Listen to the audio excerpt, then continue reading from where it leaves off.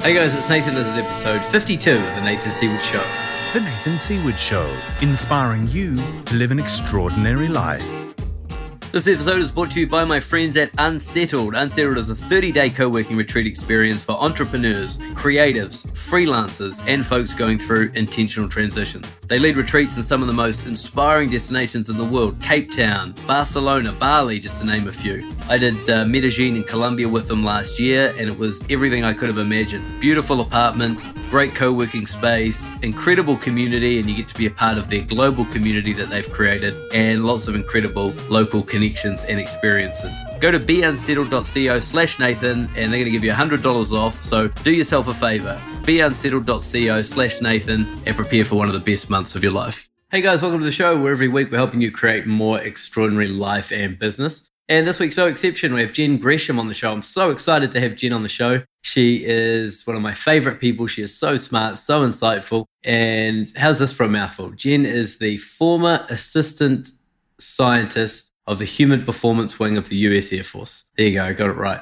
And she's now creating moonshots for herself, and she's creating moonshots for other people that are helping us to solve humanity's biggest issues. And we have an amazing conversation about how to solve some of the world's problems, what the causes are, how to go about that, how to create a moonshot for yourself. And I really, really enjoyed this conversation. I think you're going to enjoy it as well. And I also reviewed the book Wealth Warrior by Steve Chandler, one of my favorite books. This week I've just arrived in Melbourne. I'm at the start of an 8-month round the world trip. So I'm so excited about that. I love traveling, and this is where I just come alive when I'm on the road. So I started in Melbourne and spent a few days with my business coach this week, which I'm super excited about, and then head off overseas after that. But this week I wanted to talk to you about service, and if you own a business, or even if you don't, how you can be more of service to people in your day-to-day life. So let me ask you this question. How often in a week do you feel served? Do you feel like somebody has just served you, and they've served you powerfully just because they wanted to be of service to you?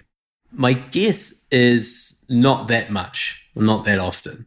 And so if we can start serving people more in our lives and our business, it puts us in very rarefied air. It makes us stand out from the crowd. Of course, most people are looking for what's in it for me? What can I get out of it? How can I benefit? How can I make more money? And service slips our mind. And I was having a really interesting discussion in our Extraordinary Life community this week, which is something that all my clients get to go into. They get to join my Extraordinary Life community and come on our monthly calls and participate in our Facebook group. And we were talking about service, and I realized that almost everybody that I work with started their business because they wanted to be of service to people in some way. So sure, they wanted to have some freedom and make money, but one of the big drivers was because they wanted to give back or do something great for humanity or the planet. And we forget it. When we work in business, there's so much to do in marketing and sales and money and finance. And, it's just easy to forget why we got into business. But I just wanted to re-presence the whole community to remember that we got in this to give back. And how can you get back into that mindset? How can you get into the mindset of just serving for the sake of serving, not trying to make money, not trying to improve your business, but just to go out there and serve people, to go and just make somebody's day, to help them in some way so that they feel served. And we all realized as we were in the discussion that actually the more that we come from service and the more that we just serve people and do what we love, the easier and more fun and enjoyable everything becomes. It doesn't feel like this drudgery of having to drum up new business all the time. And I guarantee you that the more you come from service in your business, the more that everything is going to come back to you tenfold, be it money or clients or whatever. The more you focus on just serving people and helping people and giving your gift, then the more business you're going to generate, guaranteed.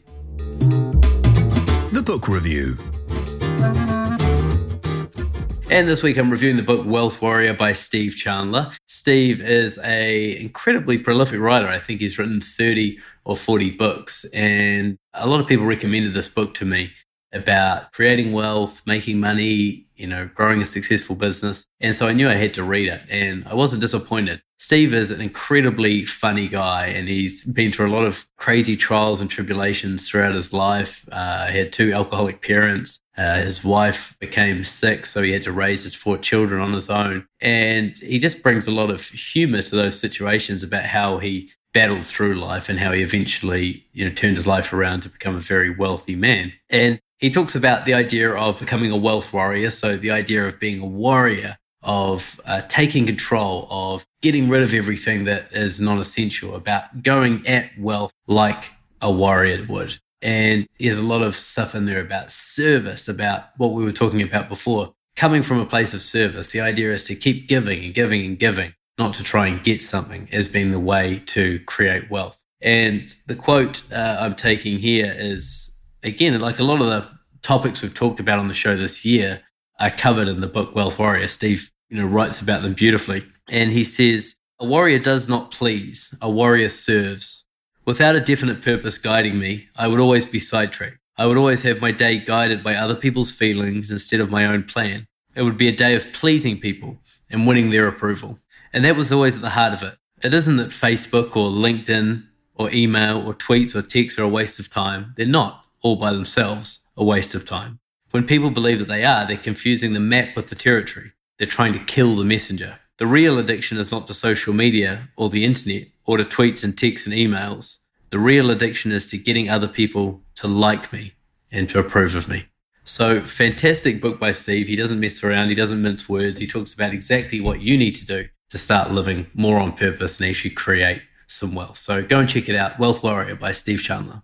And I'm so excited to introduce my next guest. As I said, Jen Gresham came from the US Air Force, the Human Performance Wing, and has so much fascinating information from that time of her life to share with us, and also about how you can create your moonshot. She also happens to be the first woman to ever feature on The Nathan Seaward Show. So without further ado, please enjoy this very personal conversation with the powerful Jen Gresham.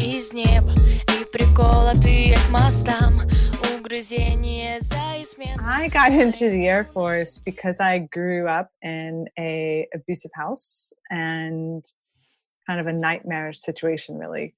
And I had gotten to a point with my dad where he'd sort of said, either you do what I say or I won't pay for college.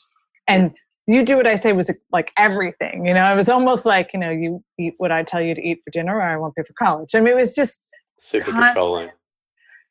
And so I realized at that point, like, wow, I'm not going to have any life as long as he has that lever. And ironically, though, he was really cheap. And so he was the one who introduced me to the Air Force Academy. I knew nothing about it. For being a relatively smart person, I think I spent so little time, almost no time, thinking about what college I wanted to go to or what would be a good fit or could I get a scholarship? Like I just had no clue. And so he introduced the academy to me. And as soon as I found out that they paid for everything, like your family had to write a check for $500 when you entered to give you a computer. And that was it. Wow. And they paid you a salary while you were there. Wow. Really small. I mean, it was like enough to buy ramen noodles in the store, but when I heard that, I was like, that's it. I'm applying to the Air Force Academy, West Point, and Annapolis. And those were the only 3 schools I applied to. Well, and were you quite academic at high school? Like you weren't aware of scholarships and college and stuff, but were you quite academic? I was. So I was valedictorian in my high school, had done a bunch of enrichment programs, every summer. I'd gone to the local college and taken some classes and things like that. Yeah. So I mean, actually, I've never really thought about the fact that I did not do any research outside of the academies. And even then, if someone hadn't told me about them, I just would have been screwed. Yeah, I'm assuming like valedictorian, you would be, I don't know the US system that well, but Harvard or Yale or... Yeah, I didn't apply to any of those. And I think, again, there was that assumption in my mind, like that's just not possible. Right. Without my dad controlling the purse strings. Mm. So that just wasn't going to happen. And I think, I don't know that I ever thought about like, what am I going to do if I don't get in? I mean, it's really difficult to get into the Air Force Academy, even though the caliber of student by and large is not the same as it is for a Harvard or a Yale. Like you have to get an appointment from your congressman or senator, and they only have 10 slots at a time. So like they can only have 10 people there. So if they have 10 people there, like they don't have any openings, you're out of luck. Wow. So it was things like that. I just hadn't really thought through the consequences of these decisions, but it all worked out, obviously. I went to the Air Force Academy. And how you're 17, 18? Yeah, I was 18. I got into all 3, but I had done a summer program at the Air Force Academy and loved it. So I grew up in Florida. Mm-hmm. And I got to Colorado Springs and saw mountains really for the first time in my life. And I was like, It was like I've This been is missing incredible. mountains. Like, it was amazing. Like, how no one told me that the earth can move like this, right? Because everything's so flat in Florida. Yeah. And so I was just totally smitten with it. And again, it's not like I went to West Point or Annapolis to check them out too. Like, no, it was just I love the Air Force Academy. That'll work. And it was great. I had a great time there. I loved my experience there. And how was the transition from being in this really controlling environment? I guess the military is pretty controlling in its own way, isn't it?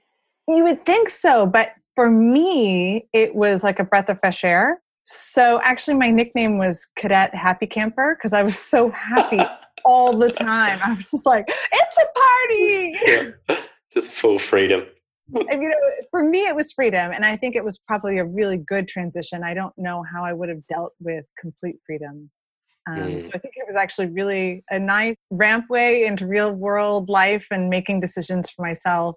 I think the other piece of it was that, other people were like getting yelled at for the first time in their life. And I was like, you guys have no idea how to be scary. Like this, you're going to have to amp it up.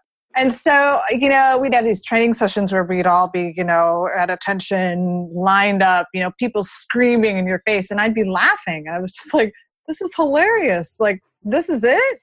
And so it was just a great place for me. And it was fun. I had a great time. And where does it, because it's a college per se, so you do like a whole lot of academic stuff and then you get sent off into a division of the Air Force. Is that how it works? When you graduate, yeah. So when you graduate, you'll you go into a specialty, you get a career field, and you go off. And it's nice, right? So you have a guaranteed job. So nothing wrong with that. Yeah. And you do military stuff while you're there. So you do survival training, and some people jump out of planes and get their jump badges and get their wings. So things like that. And you end up going into where from there?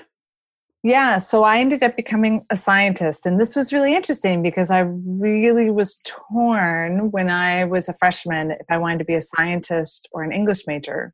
And because I'd done both of those tracks really my whole life. So I'd, done science camps forever, but I'd been writing poetry forever. I was a writer and a reader.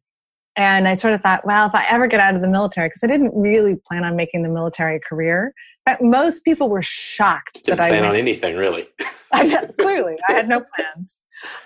But most people were shocked that I went into the military because I was kind of a hippie. And if it's not obvious, like a happy-go-lucky person, they're like, oh my God, they're going to eat you alive.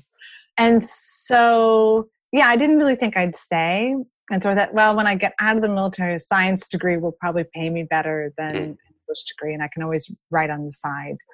But my dad, when I told him, I was like, because he had a big interest in science and technology and that kind of thing. And so I thought he was going to be all proud of me when I told him I declared chemistry.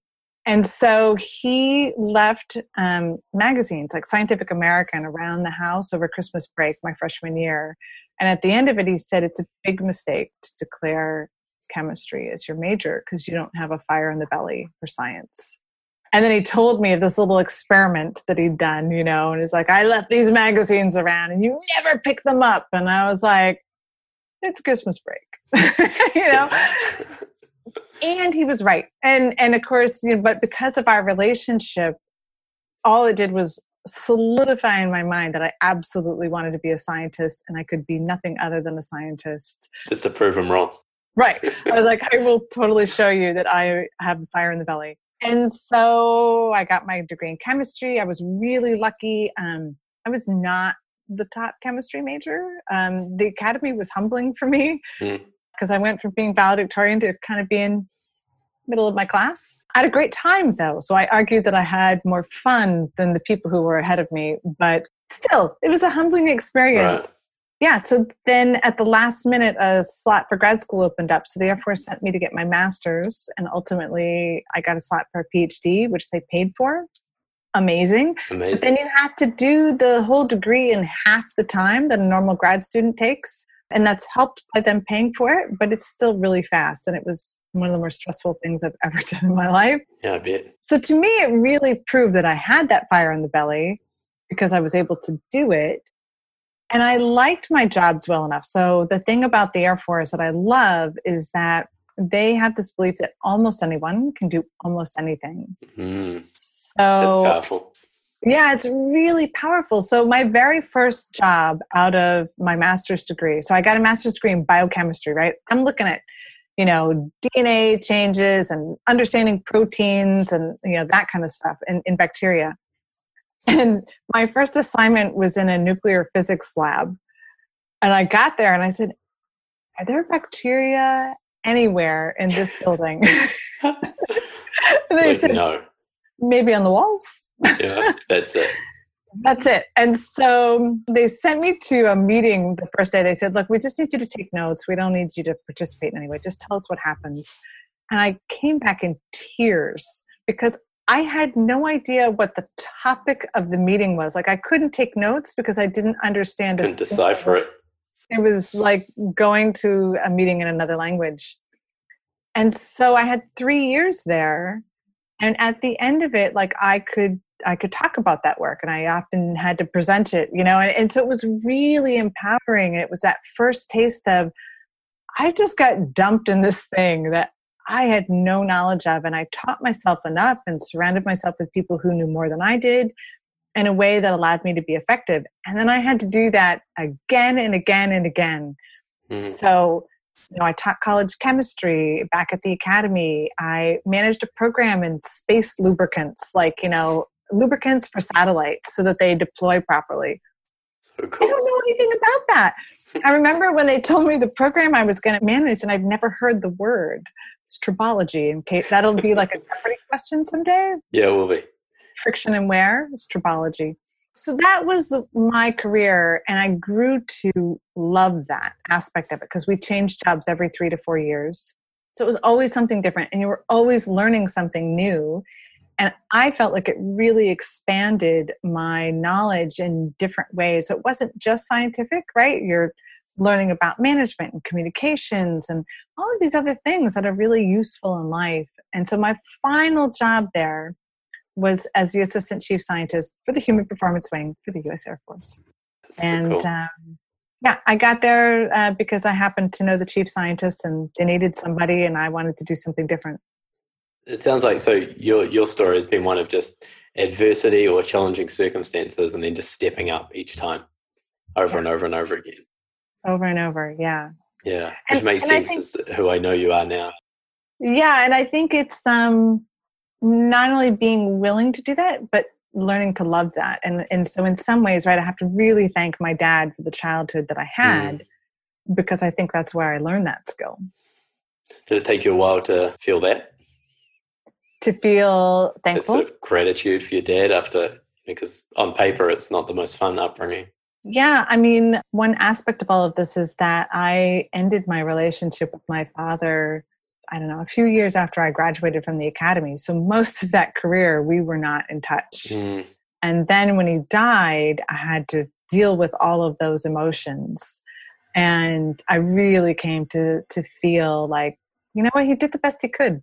And he loved me. And I know he loved me. And he was just a really difficult man with his own demons.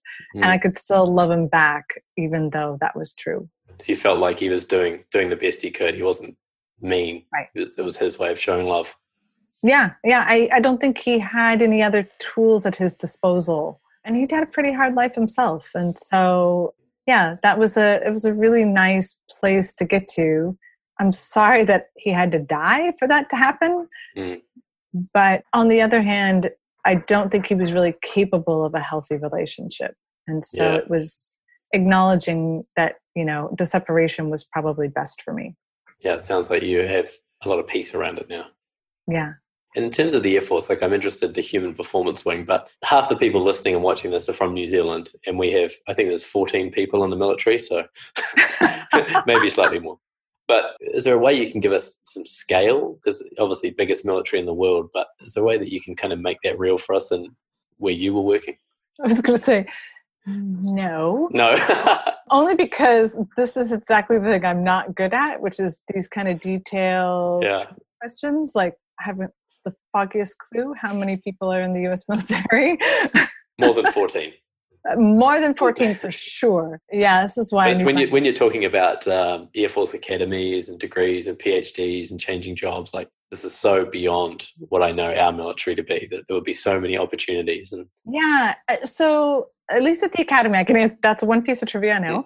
Each class is roughly 1,000 people. So it's relatively small, right? So you have 4,000 cadets who are there. And then, we all get sorted into our various career fields. The scientific career field's really small, really small. I'm just going to take a wag here and say it's like 1%, like active duty is 1% of the force in the scientific career field. Maybe it's, 3 or 5, I don't know, but it's somewhere in the single digits. Right. Which meant for promotion purposes, it was really not a good choice. You have to wait for someone to die to get a promotion kind of thing. There's really no pathway. I mean, that's changing now to some degree. But when I was in, nobody even thought they were going to make colonel, which is sort of like the highest officer rank up before you become a general. That didn't happen. Now, my husband ended up doing that. And so, he's kind of a god in the household. But yeah. And so again, talk about another ego blow. You know me to be fairly ambitious. And it was just acknowledging like, that's just not going to happen for me. And I'm okay with that because gosh darn it, I have the fire in the belly for science. And this is the pathway I need to be on. So. And human performance, apart from the name, what does that involve in the Air Force? Yeah. So what were you working on? So we looked at everything. We used to say we looked at everything from biology to psychology to technology, but it also included medicine. So when I was there, we were incorporating the medical research unit as well. So the breadth was ginormous. I mean, it was really dizzying. And one of the hard things that we had to figure out was like, given that kind of breadth in discipline and expertise, where do we spend our time? And so some of that would be what you might consider fairly mundane, like understanding how sound is transmitted through the skull, for example. And how do we help people who are on the flight line who might have earphones on hear what they need to hear, but not damage their hearing? So we had some of the best experts in hearing and sound transmission through the body. So because a lot of stuff technology you see has either come from NASA or the military in some way. Most people have no idea how many of the just world-altering things came from the Department of Defense. Yeah, that's so cool. Yeah, and we do it not only in-house, but we also do a significant amount of grant making outside of the DoD to academic universities. So, again, no trivia here, but there's a large percentage of their grant money comes from the DoD. And again, most people don't know that. So when I hear people saying like, yeah, let's whack the DoD's budget, it's like, you may not understand all the things that are wrapped up in there that you directly benefit from. Yeah, there's a lot of research money and stuff. It's a ton. And, the Air Force was, I'm totally biased, but in my mind, we really were sort of the technological leaders in the DoD. So interesting. So what was the actual mandate for the department? So, like I said, it was somewhat broad, but it wasn't specific. It was just like find some solutions in these areas. Yeah, and we had a mission statement, and I won't remember it, but like all mission statements. Details. Yeah. But generally speaking, right, it was, well, how do we take the performance that's already good, right? We've already got an incredibly adept, high-performing force.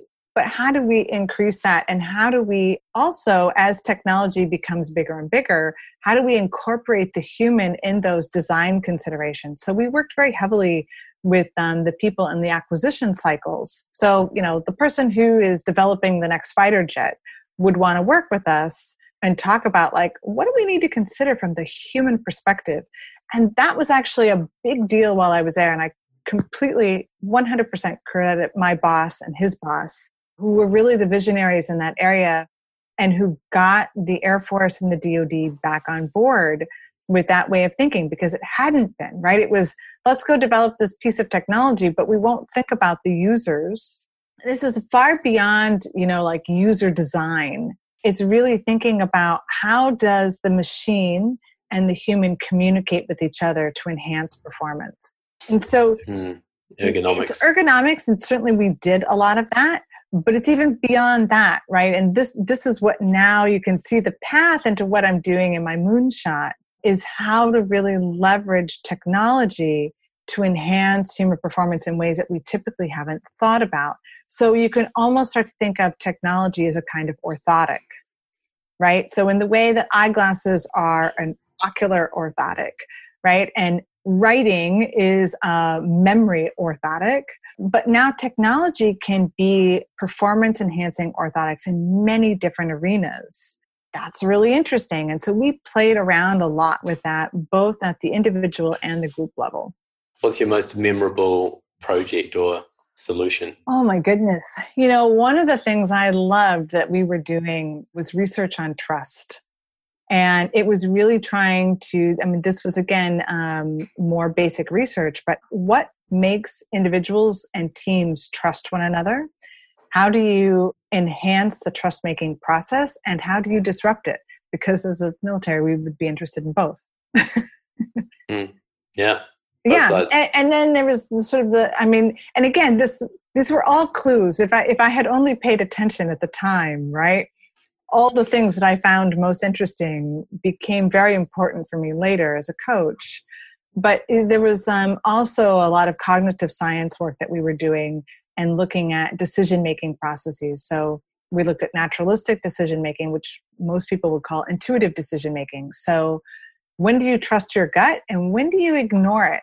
And there's a lot of people, right? I see so much out there like, always trust your gut. And it's like, no, actually you shouldn't. And that's not what the research says. And there's some really deep work on that.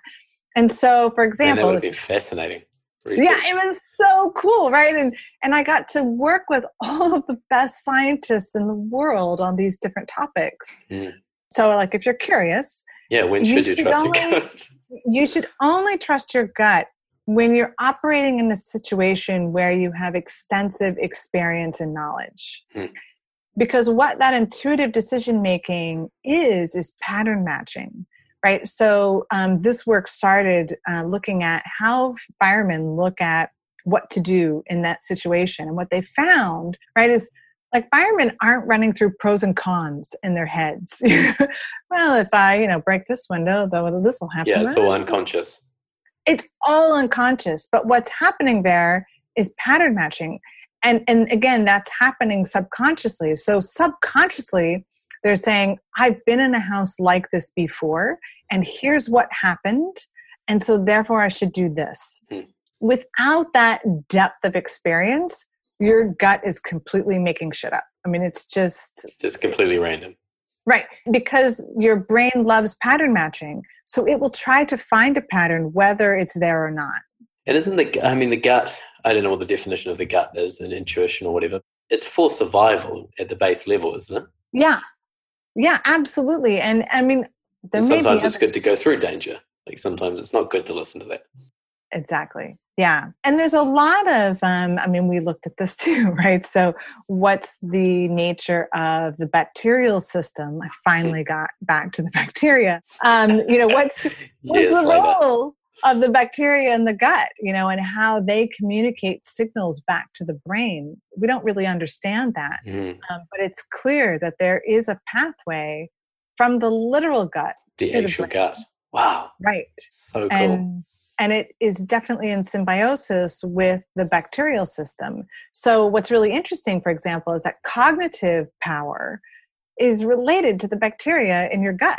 So lack of bacteria, lack of cognitive power. Or the wrong mix of bacteria, right? And so that's why there's some really interesting work going on in terms of sampling different communities of gut bacteria in different places around the world and understanding how does this correlate to cognitive health. The pattern recognition, as a pilot, that's very present for me because, so much repetition in flying, obviously. So you do learn to trust your gut. And it's one of those things that someone taught me once that if you're feeling, if your gut's telling you something's not right, even if you can't tell what it is, say it out loud. Just say, hey, something doesn't feel right here. Yeah. And now that makes much more sense to me as there's a pattern, there's something being sensed that's out of place. Yeah. So cool. Yeah. So, I was only there for a year. So what happened there, I loved it. Like, I loved my boss. I cannot say enough good things about him. And I loved the unit and what we were doing. And I couldn't take the bureaucracy another day. It just, 16 years of cumulative bureaucracy for a fairly free spirit and frankly, a fairly goofy woman, wearing a uniform and trying to look all professional all the time. It just was stifling. And it was a hard break in a way, and so when I left the military, which I was giddy to do, even though I was 4 years short of retirement. So for those 14 people in New Zealand who might be watching, in the military in the US, so there's a system where you do 20 years in the military and then you get half your pay for the rest of your life when you retire. If you do anything short of 20 years, you get nothing. And so when I decided to leave at 16 years, people were just like, what are you doing? What's the matter 4 more with you? years. Yeah. You're crazy. And it was at that moment, right? My husband and I were going through infertility treatment. We'd lost a number of babies. And it was like the preciousness of life was so present for me in that moment. And I was like, 4 years is a long time. Yeah. For what? Half a salary of whatever. Yeah. Like it just wasn't worth it. That trade-off anymore wasn't worth it. As is typical for me, I had no plan, no idea what I was going to do when I got out. I just made the decision to get out.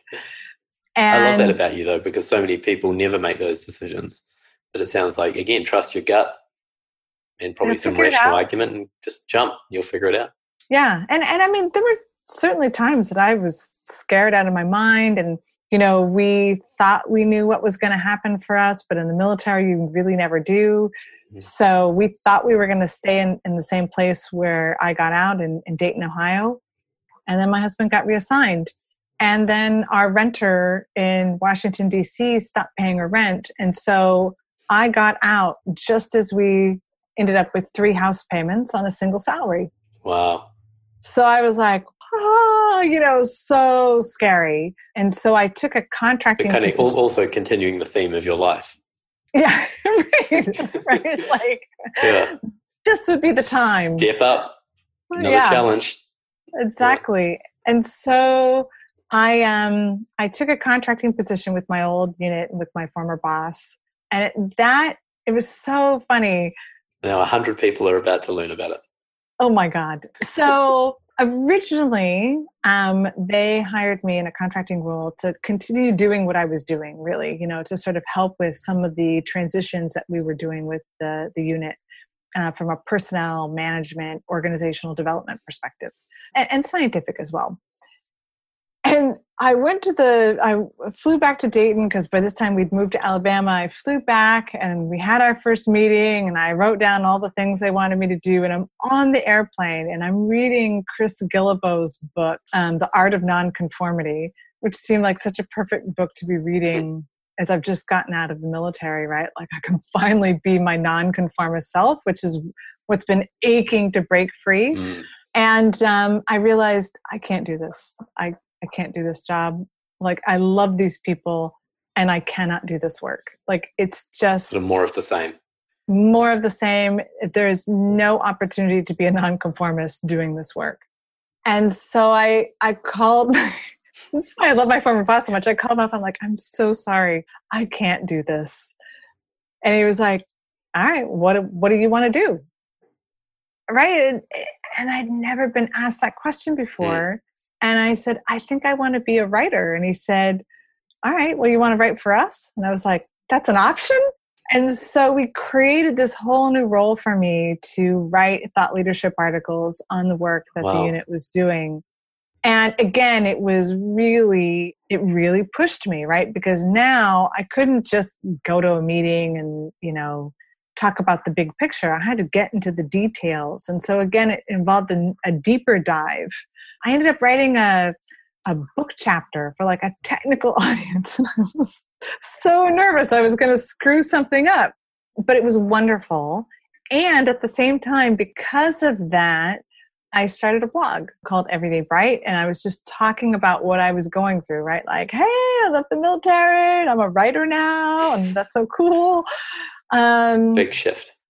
It was a huge shift. And so then people said to me, hey, can I hire you? And I was like, hire me to do what? And they said, I want to know how to shift careers the way you've done. That just sounds amazing.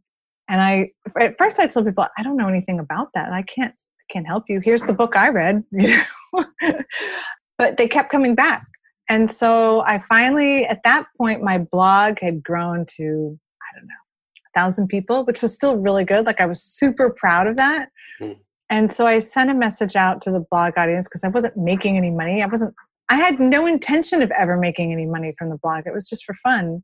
And I said, hey, a number of you have asked me about this. I don't know that I know anything about it. It's an experiment, right? I'm a scientist. This is an experiment. So if you'd like to be a test subject, if you'd like to go in this pilot program, I'll take 10 people and I'll design something around you and we'll see if it works. And that sold out in 24 hours. Awesome. It was so amazing. I couldn't cool. believe it, which ended up being good and bad because it was good in that I did in fact design a course for career changers. And the whole issue that I had faced that I wanted to help people with is how do you know what you want to do? Right? If you're the person who's talented enough and curious enough to do almost anything, right? If you have a plethora of opportunities, how the heck do you choose? That to me was an interesting question. And so that's the course I designed. But because of that initial success, I thought, yeah, I'm going to get into this online marketing thing and this is what I'm going to do. So I actually quit my job with my old unit, writing articles for them to go all in on this. And did that for several years. And so I ran hundreds of people through this program and I made almost no money. Like just, wow. I wasn't paying myself like maybe $1,000 here or there. And again, talk about humbling. I had to deal with so many identity issues. I remember calling up to get a new credit card, right? It was like for some airline points or whatever. And they said, how much money do you make? And I realized at that moment, $1,000 here and there? Yeah, I made $1,000. I hung up on them. I was so embarrassed. I just hung up. And there was so much identity and self-worth caught up in how much money I made and my role in the world. And that was another thing it was hard enough to tell people that I had gone from being a scientist to becoming a writer. Telling them that I'd become a coach, I could barely get the word out of my mouth. It was like so embarrassing. And it's crazy, right? Like what's embarrassing about being a coach? And again, I hadn't even been aware of how I loved to tell people, oh yeah, I'm a PhD biochemist. And people would go, wow. Tell people you're a coach and you do not get that. Not so many wows. Yeah. Not so many wows. You must have gone through this when you left flying. Totally. The exact same thing. Yeah. And I don't know. You don't appreciate it when you just assume everybody, when you say, oh, I'm a pilot or whatever, they go, oh, that's interesting. You just assume that everybody gets that. Then you say a coach and they go, oh, is it like a soccer coach or what? And it's like, oh, okay. This is not quite the same response I'm used to. Right. Or even if you get to life coach. Oh, man. And I don't use the L word. I know. You just hang your head in shame. Yeah, exactly. Oh, that's so funny. So I want to get into the mission stuff and the moonshot stuff because it's so interesting. And our theme this month is, creating a mission that really pulls you forward. And when I thought about that, I thought Jen's the expert on this, is the only person I want to talk to about this. And I guess to start it off, why should somebody have a mission? For, say, the freelancer or entrepreneur with just one or two team members, why is having a big mission important? So I think of there being sort of three things that most people are really after when it comes to their professional work. They're looking for wealth, they're looking for reputation, and they're looking for impact. And it's actually the rare person that has all three of those things. If you think about it, right? In any job that you've had, you might have had a great impact and not made a lot of money. You might have had even a great reputation and not made a lot of money. That's actually a ton of people in academia. Right. You might have a ton of money and, be selling paperbacks. So It's actually the rare person that has all three. And what I realized is that having a mission or a moonshot is the way to get all three of those things. Mm. And it propels you in a way that is astounding. And I think you know this story, right? When I first heard the concept about moonshots, I read Peter Diamandis' book called Bold. Is that where the moonshot concept comes from, Peter Diamandis? No, the moonshot concept, I mean, frankly, comes from John F. Kennedy, right? I mean, it was literally putting a man trying to get on to the moon. Mm. Then Google picked up that concept for their X Factory. And this term's been around, but they were the ones who really popularized it. And they were the ones saying, like, look, we want to take on the world's greatest challenges and then create businesses around them. And then Peter wrote the book that made that really popular. And he took a slightly different angle to it and was talking about exponential technologies, right? So a moonshot was, how do you create an exponential business by incorporating these exponential technologies that are becoming available?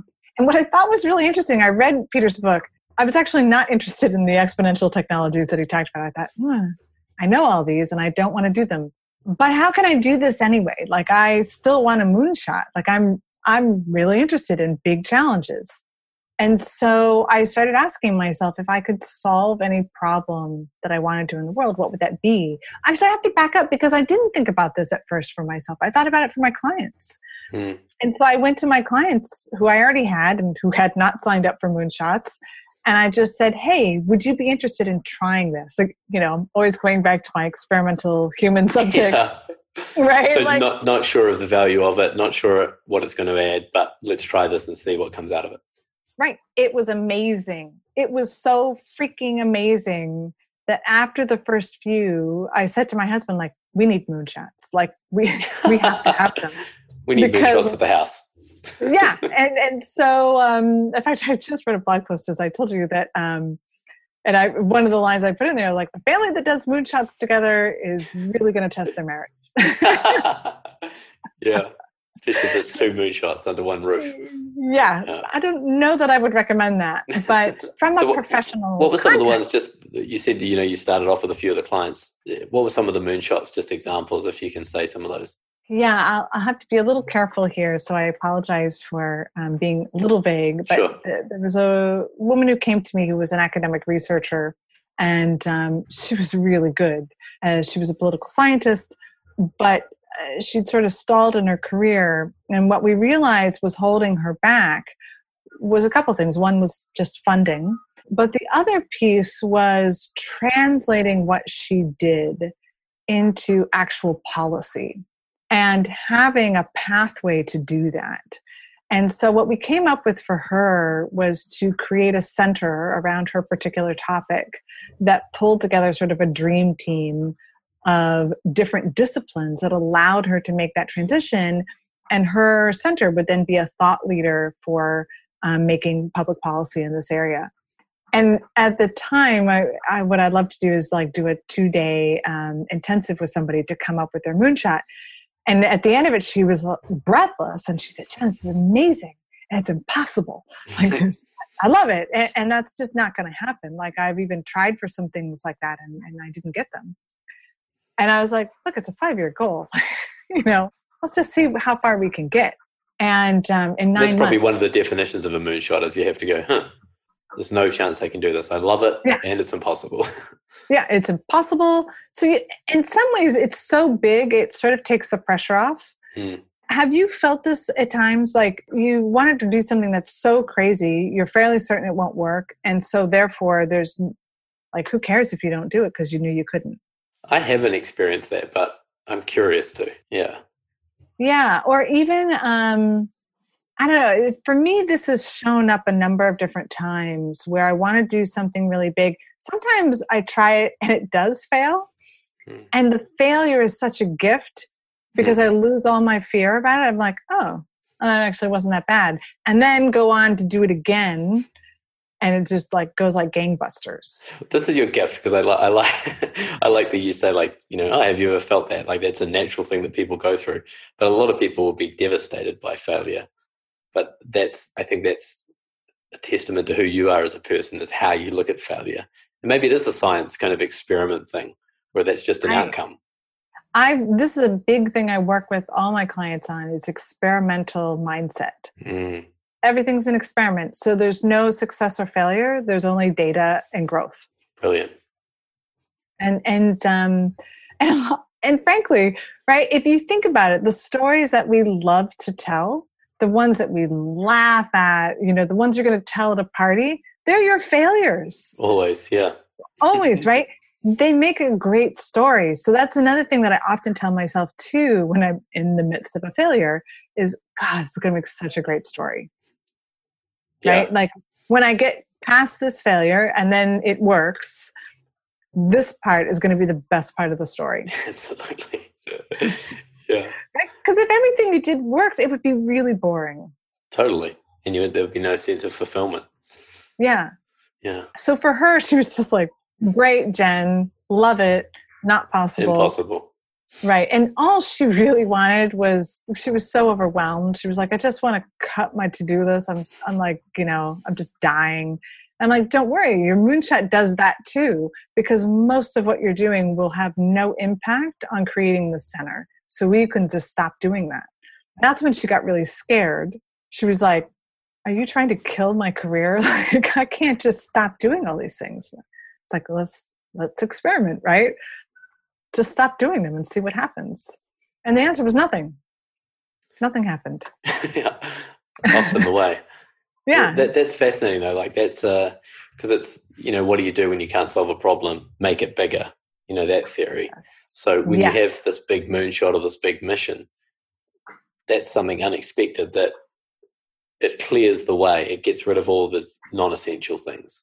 Right. It becomes so obvious that you are wasting your time on things that will never move the needle, but make you feel busy. And I think this whole thing about how people are feeling more and more overwhelmed and busy is because they don't have something big that focuses their efforts.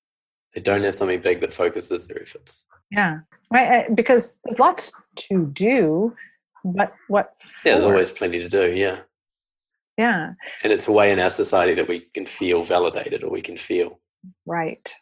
Right. I think the other piece of this too that was very present for me at the time was, so I had just had my best year ever financially as a coach, had totally exceeded my expectations. And so the natural response for someone like me is, great, I'd like to double that next year. Yeah. Right. Like, so now I know that's possible. Let's double it. And the more I sat with that, the more hollow it felt. I was like, what am I going to do? Just keep making more money? Like, what for? And that's when I got on this concept of, I'm not willing to keep sacrificing the impact piece for the wealth and reputation piece, which is where I've always concentrated my efforts. And again, everybody's a little different. There are people who concentrate on the impact and neglect the wealth and reputation, or whatever combination of those you want. And I think for me, it was that sense of, I'm just not willing to make that trade-off anymore. And so what, I don't want to be poor, but yeah. But like you said, the moonshot brings wealth with impact and reputation. And so what is the path you take to find your own moonshot? Is it, if we sort of tear your moonshot down to the parts? Yeah, so I think I mentioned, so I asked myself that question, if I could solve any problem in the world, what would it be? And I was surprised that I had an answer. So for someone, right, when the question was, what do I want to do when I leave the military? I don't know. No idea. No clue. But when I asked myself that question, what problem would I like to solve in the world? I knew the answer. And it was, I want to really help people prepare for valuable, meaningful work in the age of artificial intelligence and automation. And along with that, right, that age of artificial intelligence and automation is not just that computers are taking our work or changing the nature of our work, but the world is becoming increasingly dynamic and unpredictable. So we sort of have this perfect storm of conditions for which humans are not uniquely suited. Our environment is changing rapidly. And human evolution typically takes a long time. And I want to accelerate that process. And when I found that, I was like, there's nothing else is important. Like, that's what I need to do. And I don't know how That's to do great. it. Yeah. And it was, I say that to people, and you may even be thinking in this moment, like, sounds a little vague, Jen. Like, could you? Yeah. And it still is, right? It's still Intentionally vague.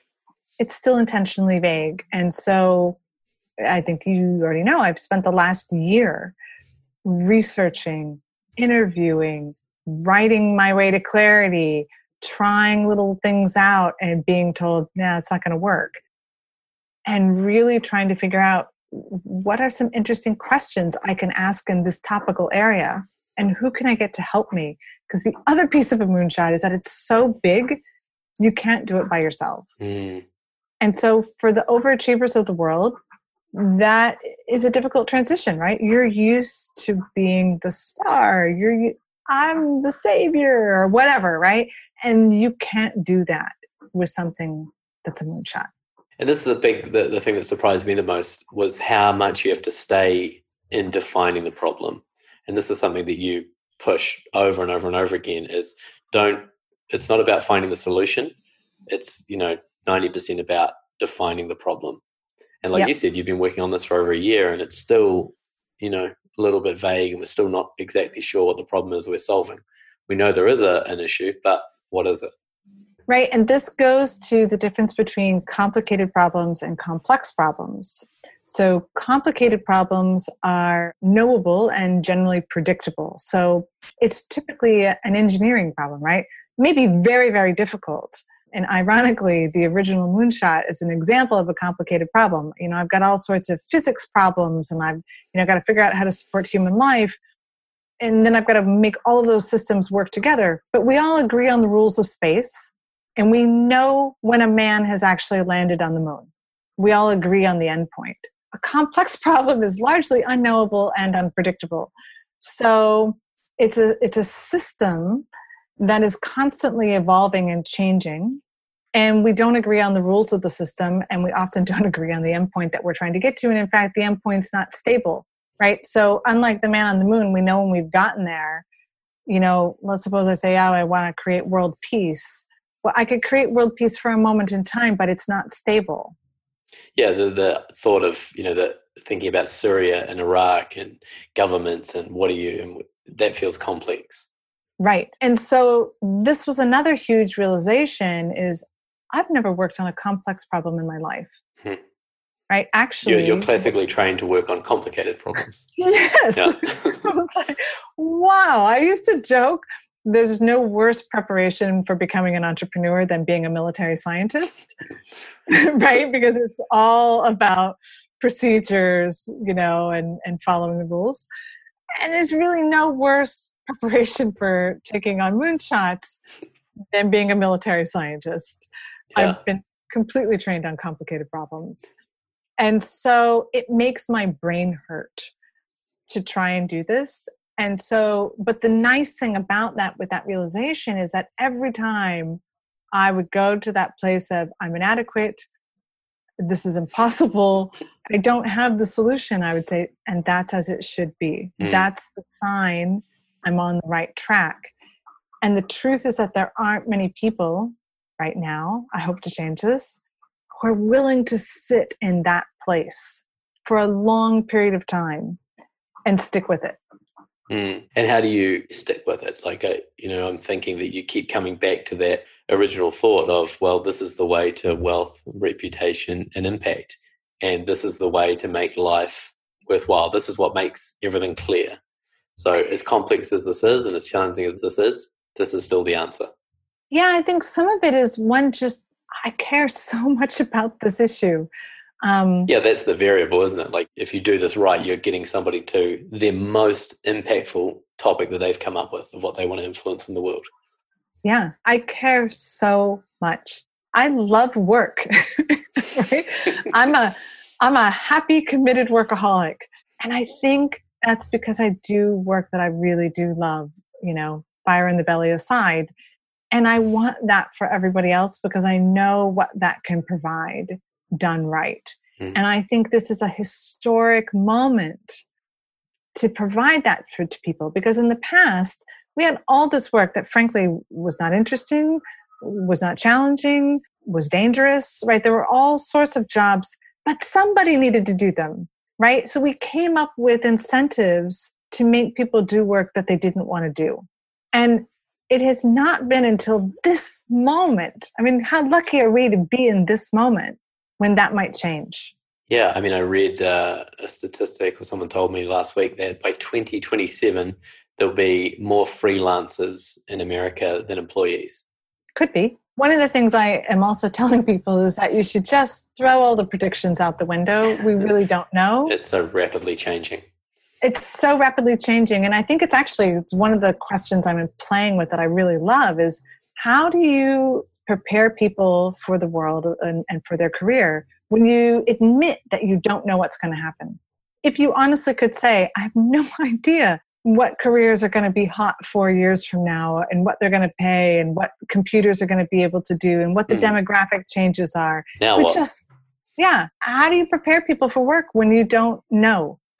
And the truth is, we've always been really lousy at predictions, but I think we may be getting close to admitting that we don't have a good sense of what's going to happen. Certainly not more than a year out. Yeah. Well, let's just look at weather predictions to start with. Right, exactly. And I know the big data people think that, that's going to solve that problem, and I'm not convinced. Happy to be proven wrong. But hey, I mean, that's the point, right? We can't even predict well about predictions. And can I be so bold as to now ask the opposite question? Yeah. What are your predictions for where this is going to go? Well, so as you know, I'm pulling together a meeting. So excited about this. So in June, I'm pulling together some amazing people from tech, actually from the arts, from education, from business, from the nonprofit world. And the idea is that we're going to really frame this problem together, because even spending a year on it, I don't have a good way to wrap my hands around it. And so I thought we really need, and what's interesting, right, is everybody comes at it from their own perspective. And I think it's one of the reasons we haven't made a lot of progress on this issue is it's like the blind man with the elephant, right? Everybody describes their piece of it. So it's an economics problem. No, it's an education problem. No, it's a tying jobs to education problem. There are so many different ways to look at it. So I wanted to bring all those people together. And what we're going to do is framing, but also questioning. And 2 delicious days brainstorming questions. And my belief is that from one or more of those questions, a new entity will be born, whether that's a profit or a nonprofit, I don't know. Very much hoping that I'll pull in some partners from the group of people in that meeting.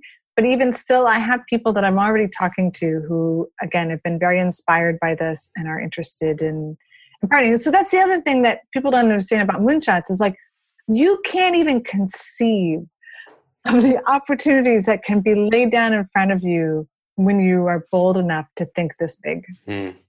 Extraordinary. It's so extraordinary. It really is. And this is why, like, I couldn't believe it when I saw my own clients going through it. I was like, wow, I've just never seen anything like that. And then to be experiencing it, which has been also very enlightening, because I didn't feel I could continue doing that coaching without doing it myself, which is another thing I think is really important. And is the prize still the goal at the end of it? No, I've finally talked to enough people in prize design. So this was so cool, right? I talked to the guy who just for context, because we didn't talk about the prize, sorry.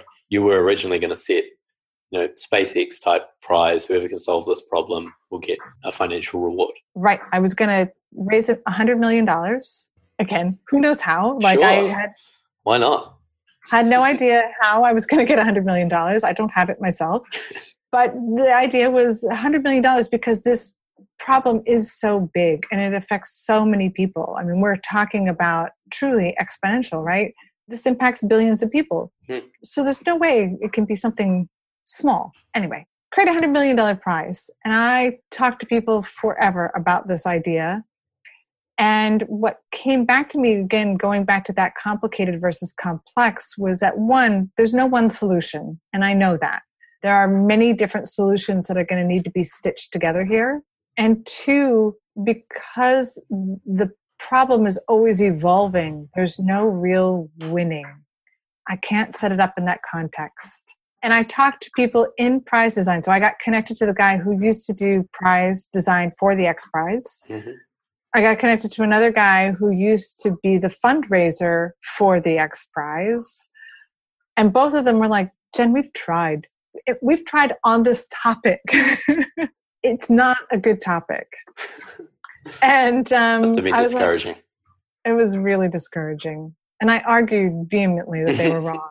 And I think I'm finally convinced. It doesn't mean that the prize will totally go away. We may do a prize for some piece of this. So I'm in discussions with people about, maybe this would be an interesting time to experiment with a research-oriented prize. So basically catalyzing the research that needs to happen. Or maybe I go back to my government contacts and say, hey, I think this is something the government needs to fund. I'll even oversee the research project. This feeling of one being very open to what could come next and being comfortable with not knowing. Mm. It's so hard because everybody wants to know, what are you doing? Well, I'm talking to a lot of people. And I'm working on some ambiguous problems. Yep, and I'm writing a lot. Not sharing it with anyone, but it sounds insane. And it does fill me with optimism, like knowing that you're working on this and knowing that you're going to have 2 days with all these fantastic minds coming together to work to think deeply about this problem. It gives me a sense of optimism. But should we be optimistic about the future? Yeah, absolutely. I don't know that for me, there's no other way to be. And that doesn't mean that I don't ever have moments where I'm like, we're screwed.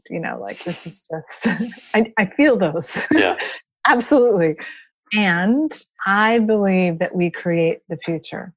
So one of the things I tell people is you don't need to predict the future if you can create it. Powerful. Yeah. And so I'm optimistic that we will create it because I'm doing it. And I think everyone should do it. And ironically, I think moonshots are a big piece of the future of work. So you would say just that, it's a little bit of homework for entrepreneurs that are listening, that first place to start is if you could focus on anything, what difference would you want to make in the world? If you could solve any problem, what would you want to solve? What would you want to solve? Sometimes people get caught up in that. My husband was one of them. Love coaching your spouse. Such a great idea. So much fun. Yeah. Awesome. So another alternative to that is that imagine, I'm your fairy godmother. I can give you one wish. What is it? So for example, for my husband, he didn't want to solve a problem in the world. He just wasn't interested in that. I'm going to think he's a little selfish. No. How dare he? What he was interested in, as you know, so he was also in the military. He was also a scientist. He's now a singer-songwriter. And when I gave him all right, I've got a magic wand. What would you like me to do for you? It was around singing songwriting. It's like, well, I forget what his first answer was. It was so lame. It was something like, well, I'd like to have an album or, Yeah. I was like, lame. No, it's a magic wand. A magic wand. Anything could happen. Anything could happen. And you're asking for an album? And that wasn't it. And I've got it written down somewhere because it was so funny. So that's another thing that I think people should realize is that they're going to pick something that to them sounds ambitious, and it isn't. Mm-hmm. Sounds ambitious to them, but it isn't. It isn't. And even my prize idea, when I first conceived of it, it was $1 million prize. And it had nothing to do with the future of work. I was going to write a book about moonshots, and I was going to give $1 million prize to the first person who implemented the ideas. Right. Well, to buy it, but also I think most books don't create the impact that they want to create because people either don't finish them, they don't read them, or they don't implement them. Mm. That's 80%. I remember having a heated discussion about this with you. Yes. So, right, I wanted to incentivize reading it and implementing it. Yeah. So that's where I started. And that was at the time that felt really novel, and $1 million felt really big and scary. Mm-hmm. I didn't have $1 million to give to someone. And then it evolved. And so, right, I'm pointing the finger right back at myself when I say you will start with something that feels ambitious, and it won't be. Mm. and just be aware of that. Yeah. Well, this is brilliant, Jen. So if someone wants to learn more about this or follow your progress, do you have anything where you can send people at this point? Yes, you can go to my blog, everydaybright.com. I have not written in a year because I have been so scared to tell people about this. It was one thing to somehow I finally got over my fear of talking to some super famous researcher, corporate, the people I've been talking to blow my mind. And originally that totally scared me too. But I still haven't quite gotten to the point where I was like, oh yeah, I'll just tell the world what I'm doing. That's until still now. Really, up until now, all 14 people in New Zealand, no. But I have a blog post written, and it is meant to be the first in a long series because I realize that I have to tell people my process. I can't, what my ego wants is to wait until the end and say, ta-da! I did it. I'm amazing. It was easy. And no one will be able to replicate that. Yeah. Right? And they'll have a ton of misconceptions about how that worked. So I have to share my process, and it's going to be super messy. And I'm totally scared I'm going to ruin that reputation piece by sharing it. And I care so much, I'm going to do it anyway. That's so cool. And it's so cool even just to hear you go through your process now of where it started, and then $1 million, and then a book, and then 100 million, and then a prize, and then back to the drawing board. And, just to see how messy it is. It's very messy. Yeah. And what's interesting though, right? So to me, it often feels like I'm going in circles that are moving, but circles nonetheless. To everybody outside, people tell me all the time, it's like you're riding on a rocket ship. It's amazing. And I'm like, really? But what they see is wow, the people you're spending time with now, you didn't know any of those people a year ago. That's amazing. It's so easy to forget that. It's so easy. Yeah. And so it's helpful to share the process for that reason too. I'll tell you another story because I had a potential client who I pitched a moonshot coaching relationship with, and he ultimately said no. But he was curious enough. He comes back to me every now and then and he says, tell me what you're up to. I just want to know how it's going. And I said, I just met with the former head of global philanthropy for a large corporation, very large. And I asked for $100,000, and it was a big deal. He said no, but he liked what I had to say and said we should go to dinner sometime. And if I ever have another one of these meetings, he'll host it for me at his foundation and give me some space and some food. And I said, really good, failed, but it's good, right? Seeing my failure as a benefit. And he said, let me get this straight. You just met the former global head of philanthropy for this major corporation, and you asked him for $100,000. And even though he said no, he still wants to have dinner with you and host another event for you. He's like, that's freaking amazing. That is a win. It was only from his perspective that I could see what had happened. You know what I mean? I'd felt down about it until I told him and got his reflection. And then I was like, oh, freaking awesome. But it didn't feel that way in the moment. Yeah. Just because you didn't meet the original goal. Right. Yeah. It was a no. And frankly, he thought, I think I was a little crazy for asking for $100,000 at this stage. And he was right, by the way. I told you, right? I got my first sponsor for my meeting. And the key was to break it into smaller pieces, because at this stage, that's the only way it's going to work. But I learned that from him. I learned it from that no. Brilliant. And so, Jen, that you're incredibly smart, ambitious, talented, funny. That's it. I don't have a question. I love it. Yeah. It's just a free compliment. I failed in the moment.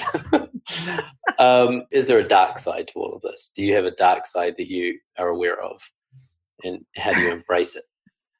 Yeah. I mean, yeah, sure. It's a trick question. It is a trick question. It's coming to me is, I remember when you and I first met, and I think you didn't like me all that much, actually, because you said something along, just so perfect. And I was like, no, I'm not. I'm so not.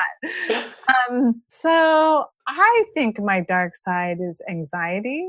I have a lot of anxiety, and it can be almost crippling. Is it social anxiety or any anxiety? I just worry a lot. I worry about everything. You know, my daughter makes fun of me all the time. My capacity to worry about things is large. Unlimited. Right. So it goes back to that question about being optimistic. I mean, yes, I'm optimistic. And I have days where I'm just like, this is insane. It's not going to work. I'm totally incapable. Yeah, this is something that's really fascinating, and I'm so glad you're willing to be open about this, because we have a message stream that we chat with each other on, and like I say, who I know you to be is ambitious and someone that's just overcome problem after problem after problem their whole life and does huge things. And some of the messages you write when you're feeling a little lack of confidence or you're feeling a bit anxious, I'm like, doesn't she look in the mirror? Like, doesn't she know who she is? And I regularly go through it. Like, I mean, it's always there in the background, and it's draining. I mean, I always say it's exhausting being me, not because I do big things, but because of the anxiety. It's just constantly kind of gnawing at me. And I think I've got some better strategies for dealing with it. But it's still there. It's still there. Yeah, for sure. I've heard Elon Musk talk about this in an interview, something similar, just about feeling fear and feeling. Well, it was about feeling fear, because the interviewer said, look, you just have no fear. You keep taking on all these big challenges. He's like, oh, no, I regularly feel fear. So I think it's just nice to point that out. Yeah, and I almost wonder if actually I have a keener sense of fear, and that in some respects that drives me. And I suspect that what's true is that I rely on that drive, the fear drive, more than I should. Right? And so you and I also talked about discipline. And I'm like, why don't people have discipline? Well, maybe because people don't have the level of anxiety that I do. Yeah. If they could feel this amount of worry for the future, maybe that would make them more disciplined. And it's not even just like, it's just everything. And I don't know if I ever told you this, but I, when I was younger, I used to think I was going to die all the time. I'd be in the middle of like addressing Christmas cards, and I'd think, if I died now, half the Christmas cards are stamped and addressed. They'll go out. What a bizarre thing to worry about, I mean, so when I say I worry about everything, I mean, it's just as shocking, the things I worry about. It's a lifetime of worry. Yeah. Yeah. And I think some of that is the trauma of my childhood. I think that's pretty typical. Yeah. Yeah, that makes sense. Well, thank you, Jen. This has been so much fun. I love you so much. I love what you're doing in the world. I'm your biggest fan, so keep it up. All right. Just for you. Yeah, and for the world. Yeah. And so if anyone's curious I love talking about this. I would love for someone to say, Jen, I saw you on Nathan's show and I want to do a moonshot. And I would write you back and say, totally do it. Like, yes. If they need that encouragement or just that spark to get started, I'm happy to be encourager in chief. Love it. And we'll maybe we can put your email at the bottom of the show notes so people can reach out to you easily. Yeah. Cool. Thank you, Jen. Thank you so much. Mwah. Mwah. Well, there you have it, folks, my conversation with the wonderful Jen Gresham. I hope you enjoyed that as much as I did. Check out Jen's website, everydaybright.com, and Jen Gresham all over Facebook. And as always, I'd love you to rate, review, share anything for this podcast to help us keep growing. And I'll be back next week with episode 53 of The Nathan Seaward Show.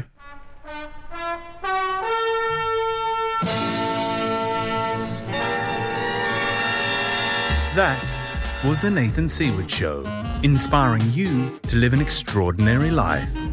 This episode has been brought to you by my friends at Unsettled. Unsettled is a 30-day co-working retreat experience for entrepreneurs, creatives, freelancers, and folks going through intentional transitions. They have incredible retreats all around the world: Portugal, Bali, Colombia, Nicaragua, just to name a few. I did Medellin in Colombia last year. It blew my mind. A great bunch of people there, lots of really cool local experiences, beautiful office to work from, a lovely apartment. They organise it all, guys. So go to beunsettled.co/Nathan and I'm going to get you $100 off your first trip. So do yourself a favour, check out beunsettled.co/Nathan and prepare for one of the best months of your life.